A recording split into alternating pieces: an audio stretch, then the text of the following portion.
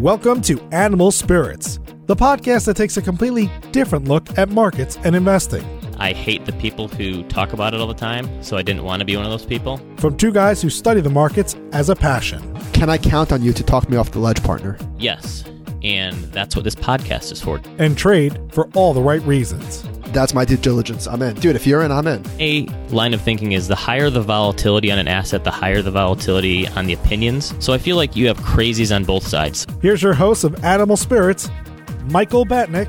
I can say that I was never driven by money. So you were trading 3 times leveraged ETFs for the love of the game. Exactly, man. I'm a purist. But anyway. And Ben Carlson. This is true. I do not drink coffee. I've never been on Facebook. I've never done fantasy football. Oh, one last thing. Michael Batnick and Ben Carlson work for Ritholtz Wealth Management. All opinions expressed by Michael and Ben or any podcast guests are solely their own opinions and do not reflect the opinion of Ritholtz Wealth Management. This podcast is for informational purposes only and should not be relied upon for investment decisions. Clients of Ritholtz Wealth Management may maintain positions in the securities discussed in this podcast. Now, today's show. Welcome to Animal Spirits with Michael and Ben. On today's show, we're going to lead it off talking about the greatest closet indexer of all time. Came out with his annual letter over the weekend. Ben, what were your thoughts on the Buffett letter? I was like taking a step back from, the letter was okay, but like the numbers are sort of mind-boggling after a certain time. Like since 1965, he's grown the book value of Berkshire Hathaway by 2.4 million %. And so my theory about the internet is that nothing is properly rated anymore, because everything is over or underrated because it's all just talked about too much. Like, is it possible that Buffett is now gone from being extremely, like, properly rated in the past to underrated again now because, like, the last 5 or 10 years he hasn't really done that well? Is he underrated because he's so overrated? No, just because I feel like people have kind of forgotten because he hasn't done as well in like recent years. Like the last decade, his return numbers aren't so swell, and people think it's cool to be contrarian and pick apart Buffett now. And I feel like he's almost gotten to the point where he's almost underrated again because the numbers are so staggering. So it is just, I think, kind of mind-boggling to me. Yeah, it's hard to say whether or not Buffett is the best stock picker of all time. But without a doubt, he is the greatest wealth creator of all time. And he's also the greatest folksy quote machine of all time. Yeah, so in the last 5 years or so, he's done, when I say he, Berkshire Hathaway has basically matched the returns of the S&P 500. But I think to say that he has become a closet indexer is the height of stupidity because he's not managing a mutual fund. Right. Great. It's a diversified set of businesses, some of them public in his stock portfolio, but a lot of the businesses they now own are private. And so, yeah, it's not the same thing. So, yeah, the letter to me was just so-so. It was much shorter than his other ones were. But for goodness sakes, give the guy a break. He's 90 years old. He's been doing this for 50 years. I don't think that anything that he could have done would have been good enough for the people that like to be the knee-jerk Buffett contrarians. No, but so the biggest thing that he really touched on, the bulk of the letter was talking about his bet with Protégé Partners, which is the hedge fund. They did a 10-year bet in 2007, and Buffett took the S&P 500, and then Protégé Partners picked 5 fund of hedge funds, and then the winner got to donate the money to the charity that they invested, and Buffett kind of took a victory lap and showed how he basically crushed the fund of funds. You know, they did 5 of them, and they actually showed the performance of each fund of fund in the letter. And my takeaway from this was, obviously hedge funds have had a difficult time in recent years, but I think for all of the institutions that are invested in hedge funds, when you look at these return numbers and how much the S&P 500 has crushed them, and we've talked about this in the past, it's maybe not an apples-to-apples comparison, but anyways, these things are going to be a huge sore thumb sticking out on the returns of these institutions for a long time, since the returns have been bad for so long now. And we said that maybe hedge funds aren't dying the slow death like people thought they are, but it's going to be tough for these funds to hold on to these hedge funds when they see these return numbers and they look at their returns on a quarterly basis. What do you mean exactly? These institutions that hold hedge funds check their performance all the time. And so if they're looking at the longer term numbers, they're not going to just get better overnight. These long term numbers are going to be there for a while, looking terrible. Oh, got it. So so even if they have a really good run, it's going to take a while for the ship to turn around. Yeah, which people judge on past performance, which doesn't make any sense, but that's the way it happens. So it's just going to be a huge, sore spot on the books for a lot of these funds when they look at the performance. Yeah, so there was 5 in here, and the average annual gain over the 10-year period was 2%, 3.6%, 6.5%, 0.3%, and 2.4%, compared to the S&P 500, which did 8.5%, which is around equal to its long-term average return. But what was really interesting to me was that the bet started in 2008 when the S&P 500 lost 37%, and all of these funds came out ahead. Like every one of these 5 funds beat the S&P pretty handily in 2008, and then for the remaining 9 years just couldn't catch up. And one of the funds, actually Fund D, shut down. A few things that stood out to me on this letter was when you look at the interest that he has in these public companies, it's just sort of crazy. Like he owns 17% of American Express. And when I say he, Berkshire Hathaway, 3% of Apple, 7% of Bank of America, 9.4% of Coca-Cola, 9.9% of Wells Fargo, 100% of Geico. And when you look at this, he has about $100 billion in unrealized gains. Not bad. Yeah, it's real money, I think, right? Yeah, it is kind of crazy to look at this list. And again, it's so concentrated for such a large amount of money. And a lot of these have been held for so long because he shows the shares and when they bought them. And it is pretty crazy. So the thing that I was thinking after reading this, and you talked about how Buffett kind of mailed it in, which I guess makes sense. I suppose after that long you can do that. But like, what happens to Berkshire when he's gone? Either when he dies, which is kind of a morbid thought, or when he just steps aside and lets someone else take the reins. Like, does the stock get crushed 10% or 15% on the day that happens, or does this get baked into the price eventually? And maybe that's part of the reason Berkshire hasn't been performing as well lately. I think the stock opens down 8% and closes only down 3% on the day. The first move is a head fake? Yeah, I mean, I don't know. I don't think it's going to necessarily get crushed. It's not as if Berkshire is trading at a huge premium to its book value. I think it's like 1.6 or 1.7.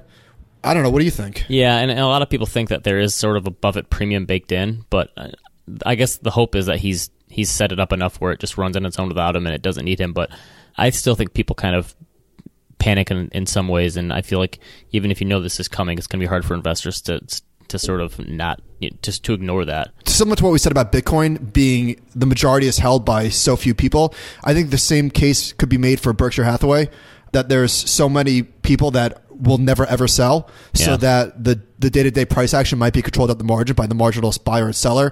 So maybe the people that are inclined to sell will do so on the first few days. I don't know. That's true. But what strikes me as the most fascinating thing about Warren Buffett, like his real superpower, whether or not he's the greatest stock picker of all time, I guess is definitely very debatable. But his superpower is being able to truly stomach stock market volatility, which he has proven to do time and time again. And I think that's probably the most important characteristic for any investor. And he included a table where he showed 4 times the value of Berkshire Hathaway got crushed, and not once did he sell his stock. I'm pretty sure Buffett copied me on this because I did a blog post about this a couple years ago where I showed the worst losses. So I'm pretty sure he just copied my data. But I think the craziest thing is that the worst loss Berkshire ever suffered was in the 70s, actually. It wasn't the dot-com bubble, and it wasn't the great financial crisis. It lost almost 60% in the mid-70s, which is kind of crazy. But yeah, and guess what? He just sat through them. And that's like the biggest thing that people don't realize is like just that having that patience and that mental fortitude to hold on to your stocks when they get crushed. Like, that's one of the biggest parts about being a stock investor. And how about this? So from June 98 to March 2000, Berkshire lost 49%. And I'm pretty sure I'm positive in March 2000, stocks peaked. Right, that was like the peak. He got cut in half as stocks were absolutely ripping. And then from 2000, the bottom, until 2003, he destroyed the market. But his mental fortitude is nothing short of extraordinary. I think that's probably his most admirable quality. And then we spoke about this in the past, how people praise Buffett and just worship at his altar. And I think that he has done a lot of amazing things for investors and created thousands of millionaires. Obviously, and I think we have spoken about this previously, his personal life has left much to be desired. He was not a particularly good father and maybe not the easiest person to live with, to say the least. But he has been obviously a tremendous ambassador for investors over time. Yeah, I think in the book Snowball, his biography, he didn't really come out in the greatest light from a personal perspective, at least from my read of it. So I think people that just worship him, for and think he's the greatest person in the world, there's always more to the story than that. But and certainly in terms of being an investor, it's hard to beat. Yep. So moving on, Bloomberg wrote an article talking about what happens when stocks and bonds might fall. I forget the title, but anyway, they said, quote, "The economy has changed and investors can no longer rely on a diversified stock bond portfolio to provide protection in times of market volatility," according to JP Morgan Asset Management. And I took a look at this because it does feel like on days that the market has fallen this year, bonds have not really cushioned the blow at all. And the major takeaway for me is that diversification does not always work over, a 3-month period.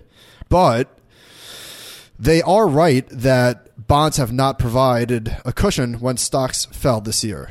Yeah. Let's see. Well, yeah, the obvious thing here is that interest rates have been rising, and as rates have been rising, stocks have been falling. So bonds and interest rates, are inversely correlated. So as rates rise, bonds will fall. And I think your point where you showed in your graph, which we'll include in the show notes, that the percentage of days where stocks fall more than 0.5% and bonds close negative is the highest it's been since since you looked at the data going back to the 90s, which is kind of interesting. This goes back to 1989, and there have been 8 days that the S&P 500 fell at least 0.5% this year, and on all but one of those days, so in 7 of 8 days, bonds also fell, which is unusual. Obviously, we're only 2 months through the year, but the next highest is like 60%. So in 1999, there was a lot of days where bonds didn't cushion the blow, but stocks and bonds. So if you extend this a little bit, I just turned in a piece to Bloomberg today, so this is hot off the presses. I was trying to figure out, do stocks diversify bonds on a little bit of a longer time horizon? So bonds have fallen 16 times since 1928. This is using the 10-year Treasury on a calendar year basis, and stocks were up 13 of those 16 years. So I think there is something to say for the fact that stocks, it's kind of an asset allocation thing where money has to go somewhere. We've talked about this before. And I think that's, over the longer term, that kind of helps cushion the blow. If one of these two does fall, that there is some give and take between them where one will sort of help when the other falls. And even when they do fall, I think bonds aren't going to crush you when they fall. And so I think you're looking at smaller losses than you'll see in stocks as well. So we're recording this on Tuesday morning. The S&P 500 is down 80 basis points and BND is down 33 basis points. So again, another day that, the day is not over, but stocks are down almost 1% and bonds are down as well. Do you want to pause real quick to do some hedging trades? Oh, I did that yesterday. Okay. I'm always hedged. Good. So I wrote a piece this week about the huge conundrum we have when trying to save and invest for the future and enjoy ourselves right now, and talked about how there's always extremes. And so you have these people who they save 80% of their income and retire by age 30, but then you also have these other people who never save anything and they get to their 50s or 60s and they're sort of out of luck. So The Atlantic actually had a piece about the older crowd in kind of what happens to older people who haven't saved any money, and they gave some stories, and they talked about people who are living just off of Social Security. They're in their 50s and 60s and haven't saved anything yet. And I pulled a few stats from the article that I thought were interesting. So they said 2/3 of Americans don't contribute any money to a 401k or other retirement account. That's based on the Census Bureau. One of the other ones, about 12.4% of the population age 65 or older is still in the workforce. That's up from 3% in 2000. And the other one was the median savings in a 401k plan for people between the ages of 55 and 64 is just $15,000, according to the National Institute on Retirement Security. So, again, the stats are something like 8,000 to 10,000 baby boomers are retiring a day for like the next 17 or 18 years. And obviously a lot of them are ill-prepared for retirement. And this article shed some light on what that looks like. And unfortunately, it's not very good, where people are having to work into their 70s and 80s potentially and really cut back on their lifestyle. And healthcare costs are so ridiculous as you get older. Yeah, and so I looked at this. Like long-term care insurance is like bankrupting a lot of insurance companies that didn't properly plan for this. Yeah, and so the way I look at it, I've said before, it's not really a retirement crisis, it's an expectations crisis. So a lot of people are just going to have to really understand that their retirement is not going to be what they thought it was if they haven't saved anything. But one thing I did look at a while ago was the fact that it's really hard to become a saver if you've been just a spender all your life and you haven't put anything aside. But even if you're 55 years old and you have 10 years to retire and you haven't saved a dime. So I looked at what happened, and a lot of people will take that to mean they need to shoot the moon and take a bunch of risk in their investments to make some money once they start saving. But I actually looked at the data and found that if you're saving for 10 years, doubling your savings rate is actually better for your bottom line than doubling your return. So I looked at what happens if you save 10% of your salary and you get an 8% return. You get a much larger balance if you save 20% of your income but only get a 4% return. So for people later in life that have a smaller time horizon, the compounding effects aren't as great, so it's more how much you save. So hopefully once the kids are out of college and you've sort of gotten your home paid off, hopefully, or something like that, and you try to start saving at a later date, you actually have the means and a higher salary, hopefully. Not all is lost if you really sort of ramp it up later in life.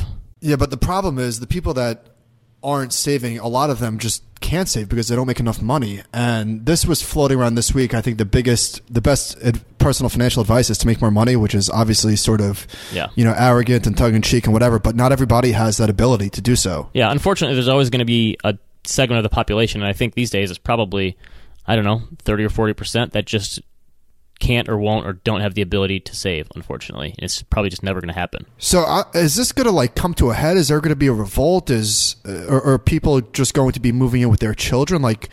We see all of these statistics, and I guess it's happening around us every day. Maybe, we don't deal with it quite yet, but there's a lot of really scary shit going on out there. Well, it's funny. The millennials, they say, are living in their parents' basement too long, so maybe they'll turn around and the baby boomers will move in with them when they buy a house. But I think there is going to be sort of this class warfare between generations where the older generations are going to have it put a huge burden on the younger generations and taxpayers in terms of help from the government, and the younger people aren't going to want to foot that bill in a lot of ways. So I think there is going to be, and we've talked about this with a pension crisis, where governments are going to have some tough choices to make in terms of, a lot of their money is going to be going to these things, and it's going to be hard to justify that in a lot of ways if they're cutting back in other areas.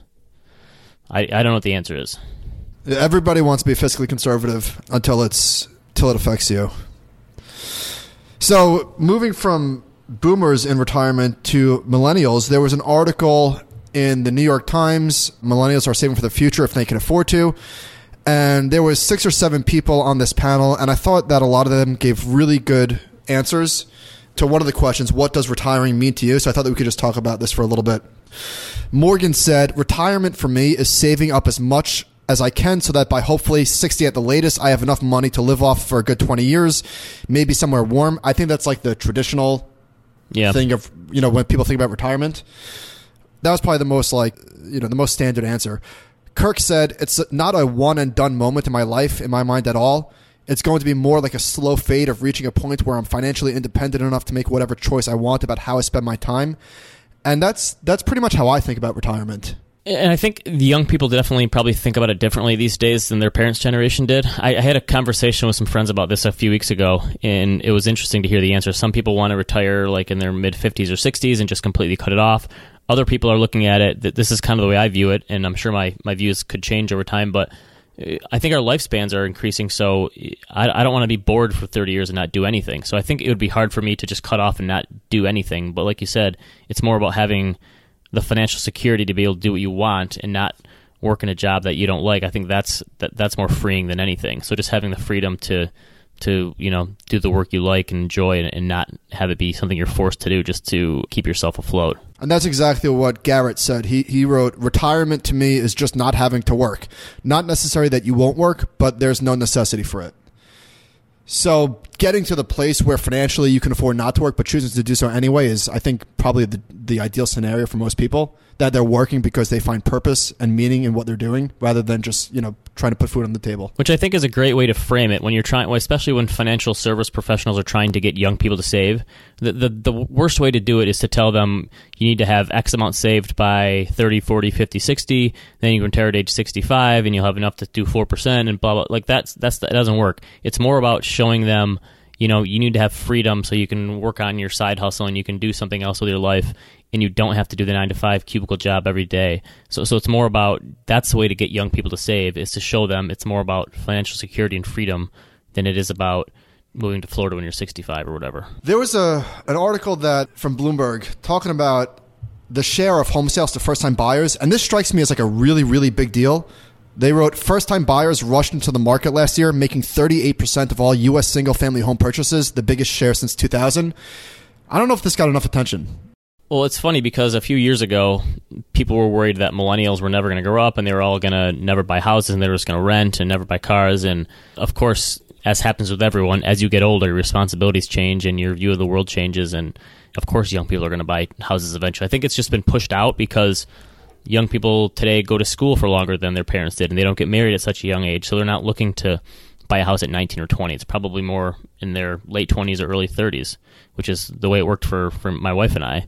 We didn't buy a house until a little later, but so I think the idea that millennials were never going to buy a house was kind of laughable because it's just, this happens to every generation. And so I think this is actually a good thing, and I think it's actually getting probably harder for millennials to find housing in some ways because I think their tastes are much more refined than their parents' generation, so they don't want the starter home. They want it to be decked out because they've been watching HGTV and stuff, but I think this is good news from an economic perspective. So there was another story sticking with housing. So many people are leaving the Bay Area that a U-Haul shortage is jacking up prices. And somebody tracked the costs of renting a U-Haul from San Jose to 6 cities, Las Vegas, Phoenix, Portland, Oregon, Nashville, and Atlanta. And in every model, the price of renting a truck outbound from San Jose was at least double the amount of renting the same vehicle in the opposite direction. That's crazy. So there's like inflation even in U-Hauls on the West Coast. Yeah, I guess, at some point, it just, the numbers that we're seeing and the anecdotes that we're hearing about from out of Silicon Valley are just like totally insane. So there was one from Business Insider recently too that said the household income required to buy a typical home in San Francisco is now more than $300,000, and they say only 12% of households in the city could afford a median priced home. So it's just gotten so bizarrely expensive to live there. It's basically just, I think it's just going to be tech people and those tech millionaires who are going to be able to live there, which I think in some ways is going to be bad for them because they're living in this sort of bubble. And I think eventually, it probably hasn't happened yet because technology's been so great, especially the last 10 years. We've gotten so many, innovations that have helped. But I think eventually that makes them lose touch, and it could hurt their business models because they start to lose touch with like the common people who they're trying to serve. So that they're going to increasingly just try to solve problems for their rich friends in a lot of ways. Does that make sense? Yeah, maybe. So okay, this is my Adam Sandler theory that I've used before. But so Adam Sandler in his first few movies when he was young, I thought were some of my favorite comedy movies. And as he's gotten older, Billy Madison or Happy Gilmore? Which one do I like better?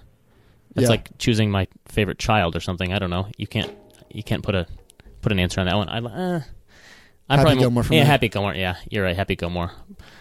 But so I think it's like after a certain point, my Adam Sandler theory is after you become so wealthy and out of touch with like common everyday problems as he did, that it's hard to find things that are funny anymore because you're not dealing with the everyday pieces of life. So his movies have gotten worse over the years because of it. But you know what's weird? His movies, in my opinion, are unwatchable, but they still do really, really well, like financially. Yeah, they actually do really well with like younger kids, I guess. They're the ones who like it now. But movie connoisseurs like us. Is that an original theory, your Adam Sandler theory? Yes, I wrote a post about this. I probably wrote this, 2014, so I'll put it in the show notes. And I even used some Rotten Tomato reviews for it, so you'll have to see. I actually got asked about this at a conference once. Very empirical.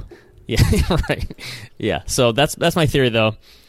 The further you get away from like the common person and just you're out of touch, I feel like your your sense of problem solving or even comedy can kind of go away in a sense. It is sort of interesting that tech is such a deflationary force, but there's wild inflation in housing in the tech community. Yeah, right. Yeah, it is kind of that's kind of crazy. So the other big thing this week was the Credit Suisse yearbook came out, which is one of the best pieces of free research that comes out each year.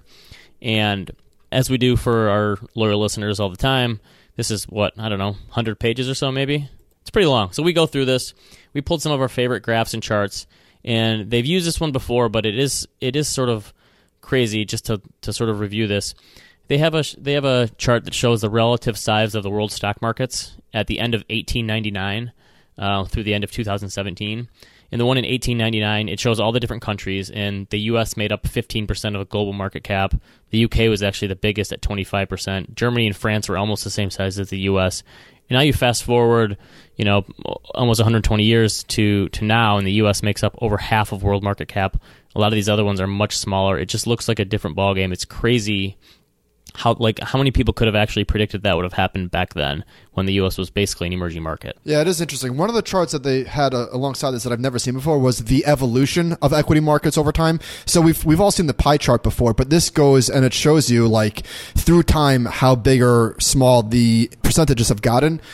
And what really stands out is the Japanese bubble in the late 80s.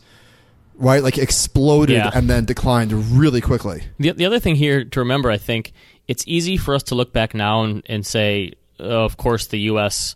has such a dynamic, diversified economy. Of course, they were going to be the winners in all this. But the winners write the history books. Isn't that the line they use? Where no one could have predicted this would happen. So, trying to extrapolate that now the U.S. is by far the biggest stock market in the world and assume that's going to continue from here, I think is kind of foolish, and to avoid something like global diversification because the U.S. was the winner over the last century doesn't necessarily mean it'll be over the next. I have a David Spade theory for this. Oh, okay. Matching Sandler with Spade. What do you got? There's a... No, I got nothing. Okay. Oh, I thought you really had one. All right. No, I really have nothing. Okay. So another interesting one was long-run emerging and developed market returns. And I was surprised to see that emerging markets underperformed quite significantly, 1% a year for the last 120 years. Now, it's a 120-year chart, which is sort of ridiculous, but I guess one of the really interesting takeaways was they were pretty much neck and neck from 1900 to 1945, and then in the aftermath of World War II, there was a huge divergence where emerging markets just absolutely got crushed. And I think one of the big reasons is because a lot of the public markets went to zero. Yeah, they just basically went out of business. Yeah, you can see it was right. You can see that where World War II was in that chart, where it just drops off of a cliff. And since then, it looks like the emerging markets have actually closed the gap in a lot of ways. Yeah, I would say that if you started from 1950 to today, I bet you emerging markets crush. Yeah, they had a great chart of that too. That one 5-year period throws everything off. Right. Yeah, which is something, and I think it's another reason to think why markets are a lot safer these days than they were, because we're not going through a war every 5 years. Famous last words. Yeah, I know. Yeah, a war is going to start tomorrow. But they had a cool chart in here that showed the performance of different countries and the world during the different wars. And so they showed World War I, and then they showed the Great Depression and World War II and all these different things, which is kind of interesting. The one that stuck out to me was every stock market around the world in World War I got crushed, except for Japan was up 66% during World War I, which I just kind of a interesting factoid I never knew. Know what? From 1914 to 1918, the U.S. lost 18% on a real basis, but 1915 was the best year ever for the Dow. Stocks were up 86% that year. So that's pretty nuts. That even despite an 86% gain in one of those 4-year periods, that stock still got hammered. How did Vanguard Value Fund do during that time? Don't even ask. Okay. Another thing that stands out is on the bottom part of this chart, there's a column. I'm sorry, that's a row, not a column. Longest runs of cumulative negative real returns. And France, Germany, and Japan have all experienced 50-plus years of negative real returns. So when people say stocks for the long run, I think that's something that you and I, pretty much ascribe to. But there's no guarantees. There is risk involved. I mean, 50 years is an entire life of investing.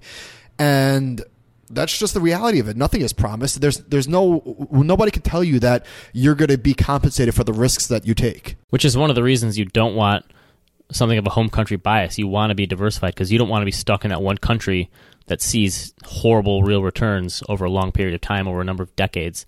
That's the whole point. You diversify in the first place so you don't have to live through one of these. Because hopefully they're not all going to happen at the same time if it did happen, in a few instances. But then they show the world, and from 1910 to 1931, the world had negative real returns, which was a 22-year period. What do you, tough. That's the way it goes sometimes. Yeah, unfortunately. Yeah, that's the risk part of the equation. So you also picked out a good one that showed the average asset allocation of ultra-high net worth individuals, which is kind of interesting. And it kind of shows financial assets makes up a smaller piece than you'd think, so it's only about a quarter of it, and that's stocks, bonds, cash, and stuff. So it's all real estate makes up another big piece, and then personal businesses makes up another big piece. They all make about 25%. The 24% of real estate, that's excluding homes. So that's like real estate investments. Right. Primary and second homes is 16%. But yeah, I thought maybe the thing that didn't surprise me is personal business is 23%. That seems. I think people, if you've ever read the Millionaire Next Door book, you know that a lot of the people who fall into that category own their own business, and we have seen in our own business where a lot of people come to us and they're trying to diversify away from that because their whole life savings has been built up in their own business, and they want to diversify away from it or cash out in some way. It is kind of interesting. So let's move on to some of the articles that we saw this week. I saw this in Mashable, and it just made me think that the Fed is way behind the curve. Coffee addicts, this phone will change your life. There's a phone case that makes a shot of espresso. Is that like Ponzi coin? Is it just a joke? How does that work? Somebody actually thought this was a good idea. Did you see this video? No, I didn't look at the video. I just saw the headline. You could pour coffee from your phone case. I wouldn't trust myself because how do you get it in there in the first place? I don't know. See, this is why I don't drink coffee, because I don't want to mess up my phone. Smart. Okay, an article from the Wall Street Journal. There was a lot in here. The title was "Investors' Zeal to Buy Stocks with Debt Leaves Markets Vulnerable." So one of the things, and there was a lot going on in here, one of the things that they spoke about was margin debt, which is often a topic of conversation.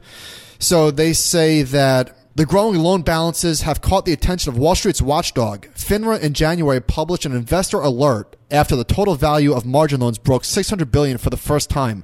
So I don't know who they were alerting, but also in the article, it says I never got the alert on my phone for that one. Yeah, I didn't get it. Net margin debt was 1.3% of total value of the New York Stock Exchange last year, eclipsing the previous peak of 1.27% in the tech bubble of 2000. So $600 billion is a huge number, but we talk about this a lot, denominator blindness.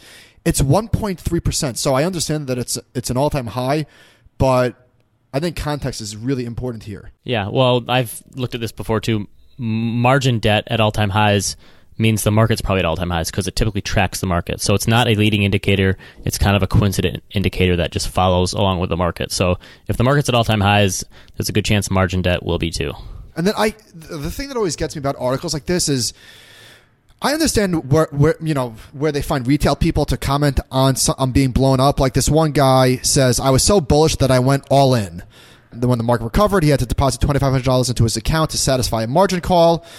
The next day, the market ripped higher, and I breathed a sigh of relief."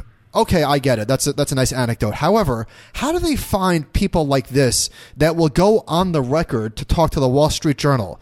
Harvey Hajian, a 35-year-old financial advisor from Toronto, has been investing for more than a decade, assumed stocks would continue to grind higher this year. Okay, quote, "All of the strategists agreed the market would go up," said Mr. Hajian. "I was in denial," he said, after he realized he lost about 600,000 Canadian dollars, and he was doing this investing in SVXY. Why would you say that to a reporter? The way that I look at this, I think people just love having publicity. Like, you remember the show Cops? I think it might still be on. Like all the people, that's the greatest reality show of all time. So all the people that they arrest have to sign a waiver showing their face, otherwise they have to blur it out. But they all show their face. Like, why would you do that? That's like the same thing. Like, I think people just, whatever it is, they want their 15 minutes and they want. So I'm sure if anyone from the Wall Street Journal calls them up, they're happy to talk. But it makes no sense why you would out yourself as a financial advisor for making irrational decisions on behalf of your own account or your clients. Like there's no upside there. The quote, all of the strategists agreed the market will go up. Like, oh my God, what does that have to do with anything? I know. Yeah, good luck with that. Another one, TD Ameritrade to allow trading via Twitter. Good idea, bad idea, or best idea ever? How exactly is that going to work? I don't know. They said we have to go where our customers are. A lot of people consume their news on Twitter, and the new offering is about making trading more accessible and easier. So I don't know exactly how the mechanics of this work. I think like maybe you DM a TD bot or something. I don't know. Yeah, I mean, they must be trying to keep up with places like Robinhood that are making it easy to do it on your phone. Yeah, I don't see why you need to make it that easy to trade. But if someone's asking for it, I guess someone will always do it. But I don't see the need. I think emotions are running high enough on social media as it is that putting trading into that mix is probably not a great idea. Wait, I don't understand what happened. I tweeted the order in. No, that was a subtweet, actually. I didn't really mean to buy Apple. I was being facetious. If there should be a hedge fund that shorts all the orders that go in through Twitter. Yeah, seriously, that would be interesting, so you could track it a little bit. I'm sure that there's ways that they do that, but that's not a good idea. Did you see this thread from David Perel on career advice? Yeah, he's a pretty good follow on Twitter. This was interesting. So a lot of good stuff in here. The favorite thing that I got from it was from Seth Godin, who said, "You don't get paid what you deserve. You get paid what other people think you're worth." I've always liked the one that is like, don't necessarily follow your passion.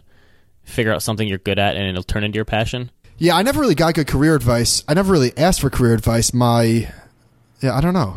Yeah, I mean, a lot of people just figure out like trial by fire and just go through, and there's nothing that really changed their life. But yeah, he's. I don't know. I'm skeptical of the whole like life advice industry. I think a lot of the stuff you just have to figure out on your own. You mean 2 quotes in one book isn't going to change your life?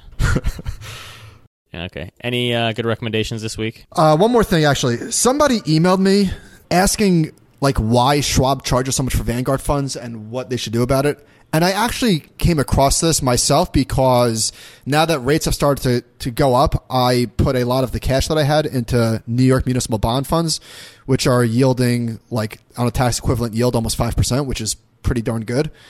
And I wanted to buy Vanguard's New York Municipal Bond Fund on Schwab, and I saw the commission was $79. And I could not believe it. So I called Schwab, and they said, yeah, that's like what it is. So I was going to open a Vanguard account, but that was sort of like a hassle, not the easiest thing to do. So I just bought NYF. So basically, it's just competition, and they don't want another fund provider on their platform. Yeah, I mean, Schwab has a lot of index funds that are basically like free. I think they might even be less than Vanguard. I think they're 4 basis points. They didn't have a New York municipal bond fund. I'm sorry, I had to buy the iShares ETF, but that's crazy. $79? It's 2018. Yeah, so Schwab has already built a wall. Is that what you're telling me? Yeah. Huh, interesting. Yeah. That seems insane to pay that much for anything for trading. Yeah. So my favorite podcast this week was the Warby Parker founders were on How I Built This. Did you listen to that? Yes, this was on my list as well. Sorry. That was good. It was good. You totally stole my thunder. Yeah, it was really good. I thought the coolest thing was that they did this while they were in business school, and they lost in the semifinals of like the business competition. Like they put this out as a business plan and they lost, which reminded me of like supposedly the FedEx guy when he was getting his MBA, the guy who started FedEx. Fred Smith, is that his name? I'm not sure if I got that right, but he got a C+ when he laid out the FedEx business plan in like the 70s. So I thought that was kind of interesting. Anyway, so I've seen these books in Barnes & Noble a million times, and I never thought to get them because it's just a Herculean effort.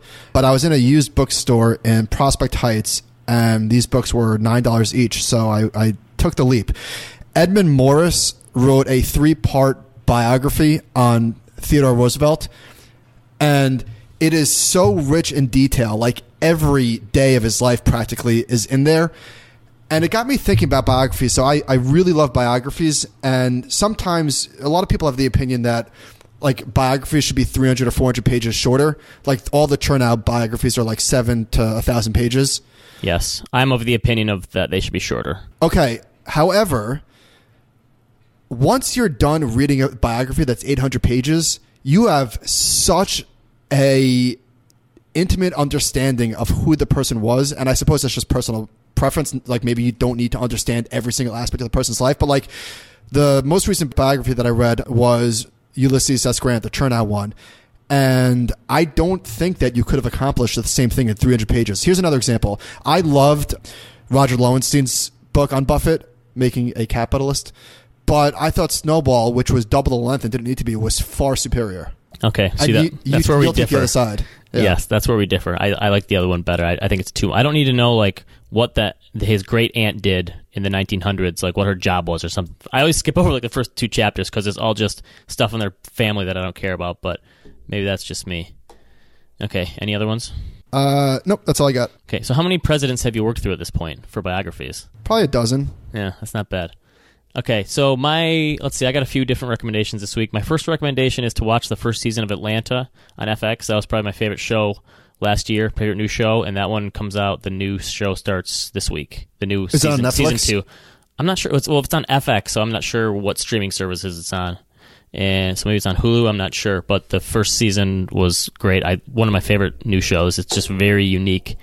And let's see, the other one, I got a couple partial recommendations because I'm not all the way through them yet. So I started reading Guns, Germs, and Steel by Jared Diamond. Have you ever read this? I love that book. Okay, so it's good. Kind of like Sapiens, but I'm a little bit away through it. I can't blow through these 700 pages like you can. And the other one I started was called Behave by Robert Sapolsky. And this was actually a recommendation by Michael Mauboussin on a podcast recently. It's like a 700-page book, and it has like every single behavioral study you've ever thought about, but it tries to look at what happens to the brain and the body before we make a decision. And so what is going on in the different regions of your brain that may cause you to make a decision depending on your emotional state. So I'm just about a quarter of the way through it, but it's really, really interesting. And I think the brain is just fascinating to no end. The other one, I'm reading The Wanted by Elvis Cole. What's that? Elvis Cole is the character. So Robert Crais. It's a detective series, one of the better detective series I've read. It started in the 90s, and I'm probably on my 20-plus something book of it. It's a great detective, one of like a private equity in LA. You've read 20-plus of these books, and I've never heard you talk about that? No, I've got a few of detective ones that I've read since they probably go back to the 90s or 80s in some cases. They put out a new one every year, and yeah, it's so if you wanted to start at the beginning of this Elvis Cole series, it's really, really good. It's him, and it's your stereotypical private eye who's a tough guy, but he knows how to cook, and he's good with the ladies, and he has a partner who's kind of shy and quiet but beats up people, and it's really good. So I've been reading the new one of that. And the other one, I liked the A16Z podcast this week where they talked to Ted Sarandos, who's the chief content officer at Netflix. That was a worthwhile listen. Agreed. That's all I got. Yeah, that was a good one. I love especially how they said that Netflix gets like 7 to 10 pitches a day from people. But I was looking this weekend, and they must have had 30 or 40 new titles in shows, and it's just amazing how it's getting very overwhelming. It is. I don't know what to do. I need a 2x speed for my TV viewing. All right, thank you for listening. We appreciate all the emails and feedback that we've been getting. You can reach us at animalspiritspod@gmail.com. We will see you next week.